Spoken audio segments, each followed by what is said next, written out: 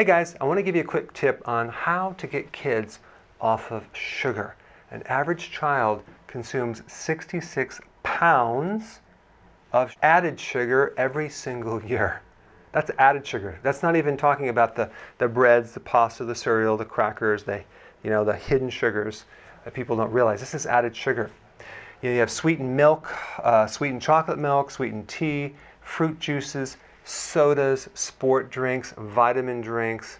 It's in so many things, not to mention ketchup, sauces, breaded meats, chicken fingers, you name it. Okay, so here's the goal. We want to take the child from burning sugar to burning fat. This is going to improve the mood, the cognitive function, the ability to learn. It's going to stabilize the blood sugars.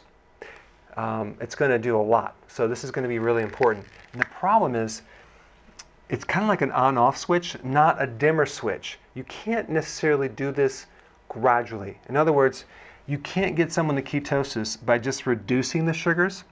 We have to eliminate the sugars, because in the presence of just a little bit of insulin, ketosis is nullified.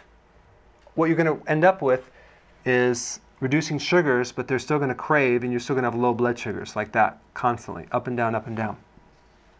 So the best way to do it is to substitute the sugar with something almost identical. And that's going to be like the keto-friendly cookies, the keto-friendly pies, and the sugar-free chocolate, and the keto bombs, which are basically these cookies made out of fat.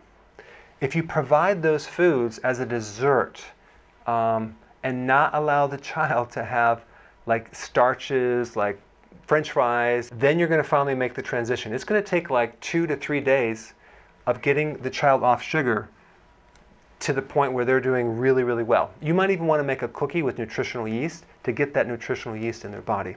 Okay, but you're just going to use things like erythritol, stevia, xylitol as your sweetener. That way, the child doesn't really know that you're switching it. You're just going to go ahead and, oh, instead of this, we're going to give you this today. Okay. And what will happen after 3 days, they'll adapt to fat burning. Their mood's going to be much, much better, and it's going to be easier and easier and easier. So the key is preparing for this. I'm going to put a link down below of a lot of different recipes that you can make. You can start out making all sorts of keto bombs and eventually even have your kids help you make them.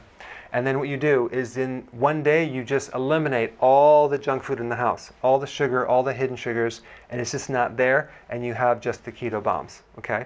And then you make the transition that way. So make the change and start a new trend with your family.